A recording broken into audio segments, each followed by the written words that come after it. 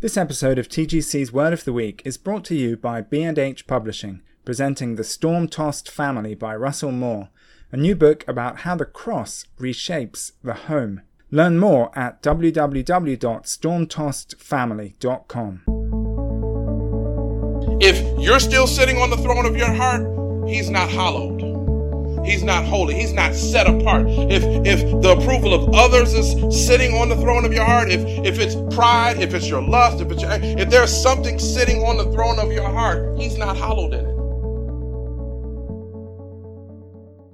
This is TGC's Word of the Week, a sermon podcast from the Gospel Coalition. This week's sermon, The Danger of Hallowed Be My Name, was preached by Tyler St. Clair at Cornerstone Church in Detroit, Michigan, on January the 21st, 2018. The text is Matthew chapter 6, verse 9. Listen now to Tyler St. Clair on the danger of hallowed be my name. We're going through the Lord's Prayer, or the model prayer of Jesus. The first week, we kind of talked about how not to pray. In Matthew chapter 6, Jesus kind of lines out things that were anti-prayer, or ways not to pray, praying for your own glory and praying in public and things of that nature. He outlined how we should not pray. Last week we talked about how revolutionary it is that God is our Father. What does it mean that our Father is in heaven? We talked about how that word Abba comes from the Aramaic language, and the connotation is intimate, close relationship.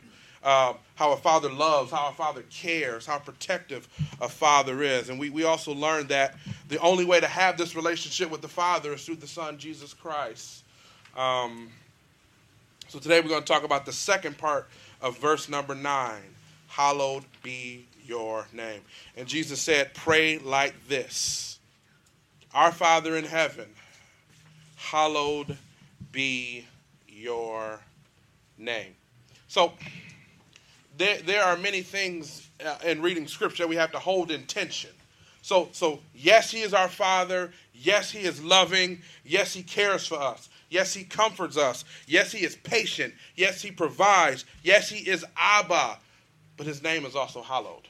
Amen. So he's not, and I used the example multiple times last week of my relationship with my children. And so we say his name is hallowed. Hallowed means to be reverenced. It means it's holy, it's sacred. It means to be completely other. When we say that God is holy, we mean that he's completely other from us. So his name is holy. His name is to be reverenced, is to be feared. So I have a very close relationship with my children. I love them. We play. I'm goofy. Sometimes we'll just run around the house, and that's just how we do things in the St. Clair house. But they don't call me Tyler. I'm Daddy. They can call me Daddy, but they don't call me Tyler. Why don't they call me Tyler? Because I have a position of power. I have a position of authority in their lives, and we're not equals. They call me Daddy. Yes, there is a closeness. Yes, there is a relationship, but to a much greater degree, our Father in heaven is to be honored. He is to be reverenced. Yes, he is our Father, but he's still holy. He's righteous. He's pure. His name is to be hallowed. Notice this. So the grammatical form of that phrase in the Greek actually is a request. So the ESV kind of doesn't do it enough justice. So Jesus is actually saying that this is a prayer request. It says, our Father in heaven, make your name hallowed. This is the very first request in this model prayer that Jesus lays out. He lays out 7 requests, and we're going to go through them each one by one. But the very first request that Jesus lays out, Father, make your name hallowed. What does that mean? Isn't his name already hallowed? Isn't he already holy? Father, make your name reverence. Father, make your name set apart. This is the very first request. If we kind of go through the Lord's Prayer, there are 7 requests. The very first 4 requests are about God's purposes, God's priority. And then the last 3 is give us this day our daily bread. Lead us not to temptation and deliver us from evil. So the first 4 requests are about God's purposes, God's priorities. And then once we address the much weightier, bigger things, then we can say, give us this day. How do most of us pray? How do many of us pray? How does Pastor Tyler pray? Our Father, give us this day our daily bread. Lead us not to temptation, but deliver us from evil. Oh, in the name of your Son Jesus, your will be done. No. Jesus flips it. Jesus says our prayer should begin, our Father, what? Make your name hallowed. Make your name holy. Make your name to be glorified. Again, many of us, we pray and we begin and we lead with what we need. Give us this day. Lead us not to temptation.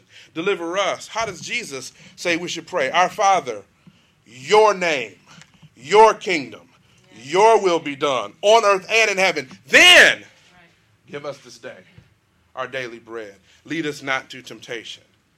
Deliver us from evil. When we pray that God's name is hallowed, this is the very first petition. This is the very first request because it lays the foundation for the rest of our prayer. What are we saying? God, it's not about me. It's about your glory. It's about your name being exalted. It's about every man, woman, boy, and girl on the earth to hear about your great name, your glory, your majesty being known, being seen by every human on earth. That should be the foundation of our prayer. Not, Father, give us this day. Give me this day. Give me this blessing. The very first request is your name being hallowed, your name being exalted. Praying that the Father's name is hallowed is praying for whatever brings him glory, whatever brings him honor, whatever exalts his name. A very noted author on prayer, his name is Andrew Murray. He's wrote, about 12 or 13 books on prayer. He says it this way. Andrew Murray says, in true worship, the Father must be all and all. My time in prayer is much richer once I forget myself in my desire to see the Father glorified. Can I repeat that last part? My time in prayer is much richer once I forget myself in a desire to see the Father glorified. See, we get so preoccupied and so caught up with the day-to-day minutia, and we forget that it's not about us. It's about his name being hallowed. It's about his name being glorified. Romans chapter 11, verse 36, it says, for from him and through him and to him are all things. To him be the glory forever. Everything that God has created, every molecule, every mountain, every person, every animal, every blade of grass was created for his glory. What does that mean for his glory? It was created to reflect him. It was created to reflect his holiness, to reflect his righteousness, to reflect his power, to reflect his goodness. Everything God created was for his glory, not for us. It's about his name being hallowed. It's about him being glorified. In prayer, God's name and God's fame covering the entire universe should be our chief desire and our greatest concern in prayer. Can I repeat that? God's name, God's fame covering the entire universe should be our chief desire and greatest concern in prayer. Pastor, I pray and it seems like nothing happens when I pray. You know, I talk to God and I tell him what I need and I tell him what I want and I pour out my heart and it seems like nothing ever happens. Hallowed be your name. And then next week, your kingdom come. Your will be done on earth as it is in heaven. Then give us this day. I've noticed that in my own prayer life that when I made that shift from Tyler need, Tyler want, Tyler need, Tyler want, when I made that shift to his name being hallowed, his will being done, his kingdom coming, I would forget to even pray about what I needed. Because it's not about me. It's not about me. Why does Jesus say that we should pray that the Father's name is hallowed or glorified or exalted? Give me Psalm 138. Psalm 138, verse 2. Excuse me. I bow down towards your holy temple and give thanks to your name for your steadfast love, for your faithfulness, for you have exalted above all things your name and your word. So what's so important about his name? When we talk about God's name, so see, we think we can really comprehend and like wrap our little feeble peanut brains around the author and the creator of the universe. We'll never do it. And we'll have all of eternity to try to comprehend his majesty and his power and his holiness and who he is. And I think even in eternity, we won't get a full grasp of it. He says he has exalted his name and his word above all things. So God being gracious and God being loving, because we can't wrap our minds around him, he chose to reveal himself through his various names. Genesis chapter 1, verse 1, in the beginning, God created the heaven and the earth. God in Genesis chapter 1 is Elohim. It means his strength. It means his power. This is pointing to God being the creator of all things. Genesis chapter 14, verse 18 and 19. This is the high priest Melchizedek, and he's having a dialogue with Abram, and he says that he is El Elyon, the Most High God. That is telling us that he is above all and he has no equals. He has no rivals. Later on to Israel, he reveals himself as Jehovah. Jehovah means Lord. It means the one who is self-sufficient and self-existent. See, God didn't create us because he needed company. He wasn't born like, oh, you know what? I'm going to create some little versions that kind of look like me. He's self-sufficient. He's self-existent. He doesn't need anything. He created us to glorify him, but he's not in need of anything. So he's Jehovah, the Lord, the self-sufficient, the self-existent one. And then all throughout the Old Testament, he gives us variations of this Jehovah name. Jehovah Rapha, the Lord that heals. Jehovah Nisi, the Lord my banner. Jehovah Shalom, the Lord my peace. Jehovah Jireh, the Lord that provides. Jehovah Tsidkenu, the Lord my righteousness. Jehovah Shammah, the Lord that is present. So all these names, he's revealing himself. He's revealing who he is. So when we talk about hallowing and honoring his name, we're talking about hallowing and honoring who? Him.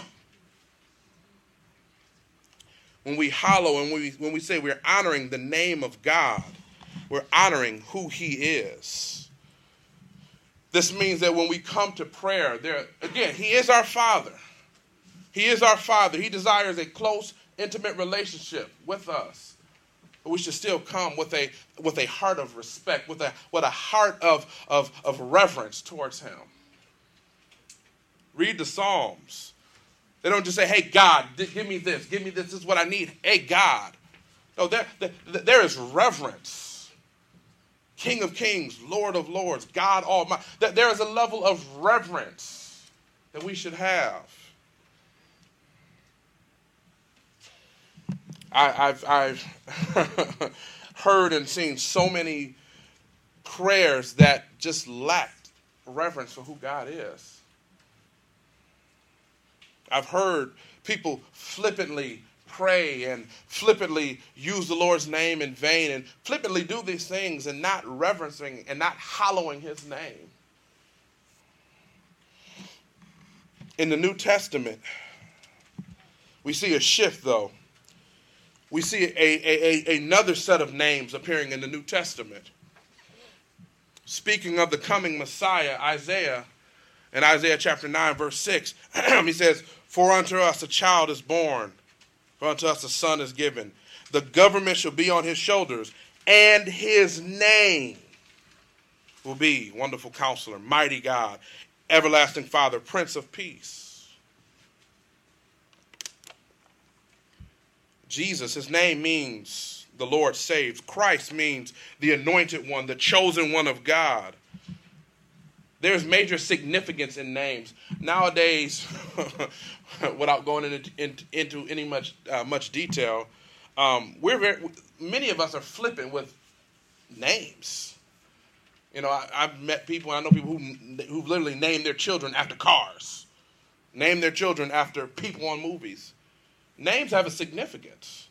My mother had no idea what she was doing when she named me. Tyler means builder, and my middle name, Preston, means a priest who dwells in the house of the Lord. She had no idea what she was doing when she named me. But names have significance. And when we see the names of God, when we see the name Jesus, it means salvation. Christ, the chosen one of God. Names have a major significance, and there's power and there's significance in the name of Jesus. Acts chapter 4. So after the day of Pentecost, they had forbidden the apostles John and Peter from speaking the name. It was something about this name of Jesus. They said, don't preach in that name, don't pray to that name. They had forbidden the name of Jesus. And they had been arrested and they had been beaten. Acts chapter 4, they're standing before the chief priests. Acts chapter 4, verse 10, it says, let it be known to all of you, to all the people of Israel, that by the name of Jesus Christ of Nazareth, whom you crucified, whom God had raised from the dead, by him, this is the man, by him, this is the man standing before you well. Talking about the man that they healed. This Jesus is the stone that was rejected by the builders, which has become the cornerstone. And there is salvation in no other name in heaven and earth other than the name of Jesus. Acts chapter 4, verse 10 through 12. So all in the Old Testament, we see a hallowing of the Father's name. And in the New Testament, there's another name being hallowed. There's another name being exalted. It's the name of Jesus. There's salvation in the name of Jesus. The spiritually dead awaken in the name of Jesus. Slaves are set free. Slaves to sin are set free in the name of Jesus. Christ's name makes Satan and every power that is evil tremble and bow. The name of Jesus. There's power in the name of Jesus. And his name should be hallowed. I've been around and got frustrated, and I've done this myself, and I had to confess that I stubbed my foot or something happens. Jesus Christ. Is that hallowing his name? That's not hallowing his name. How often do we flippantly use the name of Jesus, flippantly use the name of God? That's one of the third commandments. And this is why in the Old Testament, Israel went out of their way to sometimes not even refer to God's name because they didn't want to use his name in vain. In 2017, it's just so flippant. It's just a phrase, Jesus Christ. But there's power in his name. I remember when I first heard that name and my eyes were open spiritually.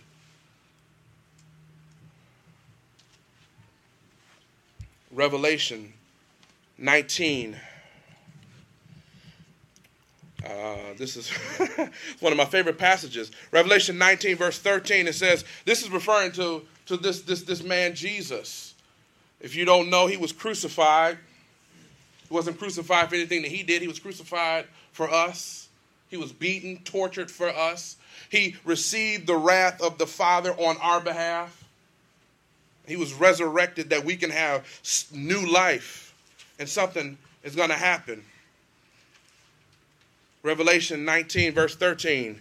And he is clothed in a robe. This is referring to Jesus when he comes back. He is clothed in a robe, dipped in blood. And the name by which he is called is the Word of God. Verse 14. And the armies of heaven arrayed in fine linen, white, pure, were following on white horses. And from his mouth came sharp swords to strike down the nations, and he will rule with a rod of iron. He will tread on the winepress of the fury and the wrath of God Almighty. And this is it right here. And on his robe and on his thigh was written his name, King of Kings, Lord of Lords. There's something about the name of Jesus. And if you don't bow your knee to him on earth, you're going to have to bow your knee to him when he comes back. So he's going to be King of Kings, Lord of Lords. He's coming back to exact wrath on those who never surrendered their life to him. Because of his death, because of his resurrection, because of his sacrifice, the Father has elevated the name of Jesus. Philippians 2 says, at the name of Jesus, every knee will bow, every tongue will confess that he is Lord. What does every include? You can bow voluntarily on earth and surrender your life to him voluntarily, or you can be forced to bow with that rod of iron when he comes back. There's power in the name of Jesus. Takeaways. How do we hallow his name in prayer? How do we hallow the name of God? How do we hallow the name of Christ in prayer? First, we hallow him in our hearts. First, you can't say, our Father who is in heaven, hallowed be your name. You can't verbalize those words and truly mean it if he's not hallowed in your heart. Excuse me. Give me 1 Peter chapter 3, verse 15. But in your hearts, honor Christ the Lord as what? Holy. Always being prepared to make a defense to anyone who asks for the reason of the hope that is in you. Yet do it with gentleness and respect. I want to focus on that first part.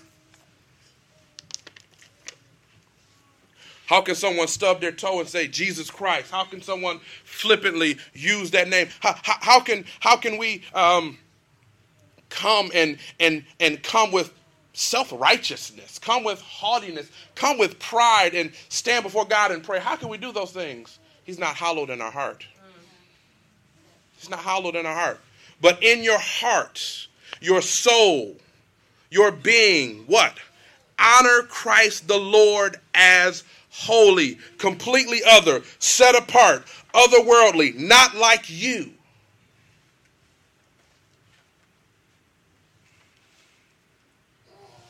We can say those things and we can act the way we act and we can live the way we live because we don't honor him in our hearts. That's why we sung that song earlier, on the inside. Yeah. There has to be a heart change. There has to be, and even after you become a Christian, there's a continual sanctification process that the Spirit works of honoring and deeming him holy in your hearts. You can't say, hallowed be your name, and mean it if he's not hallowed in your heart. Who rules your heart today? I know you love Jesus. You love the Lord. He heard your cry. I know you was baptized at 6. I know all that good stuff. But who is sitting on the throne of your heart? If you're still sitting on the throne of your heart, he's not hallowed. He's not holy. He's not set apart. If the approval of others is sitting on the throne of your heart, if it's pride, if it's your lust, if there's something sitting on the throne of your heart, he's not hallowed in it. But in your hearts, honor Christ the Lord as holy. We can't pray and we can't have a proper heart of reverence, a proper heart of prayer if we don't deem the Lord holy. Again, yes, he's our Father, but he's not our BFF. Yes, he's our Father, but he's to be honored. He's to be worshiped. He's the King of Kings. He's the Lord of Lords. And again, once he comes back, those who don't honor him, those who have not honored him are going to meet that rod of iron. Proper prayer, true prayer begins with a heart of worship.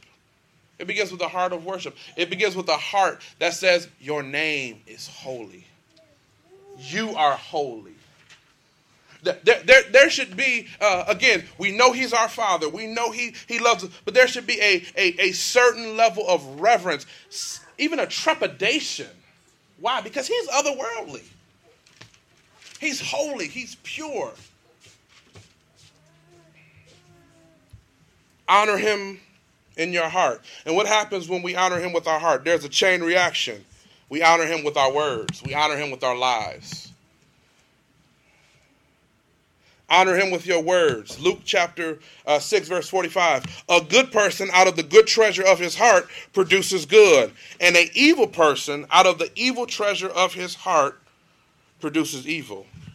Out of the abundance of the heart, the mouth speaks. Can I repeat that? Out of the abundance of the heart, the mouth speaks. We can't hallow him. Again, we can't hallow or honor him with our words if our heart isn't a heart of worship. If our heart isn't a heart of surrender.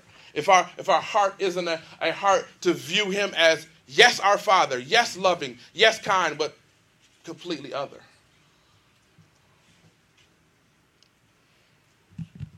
And when our hearts are changed and when our hearts, when we put Christ on the throne of our hearts, the abundance of our mouth will change. A lot of it, we try to, we do behavior modification. Don't say that.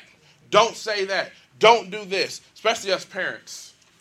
Don't say, no, out of the abundance of their heart, their mouth is speaking what's in their heart. Don't change their words. We need to pray that the heart is changed. When the heart is changed, the words will change. The action will change. The temperament will change. Grace will come out of the lips, not frustration, not anger. Love and forgiveness will come out of the lips. Prayers of reverence will come out of our lips. When what? The heart changes. We have to hallow him in our hearts. You've been listening to TGC's Word of the Week. Check back next week for another gospel-centered sermon. We also invite you to visit the resources section of our website, thegospelcoalition.org, to find thousands of sermons to help you understand and apply God's Word.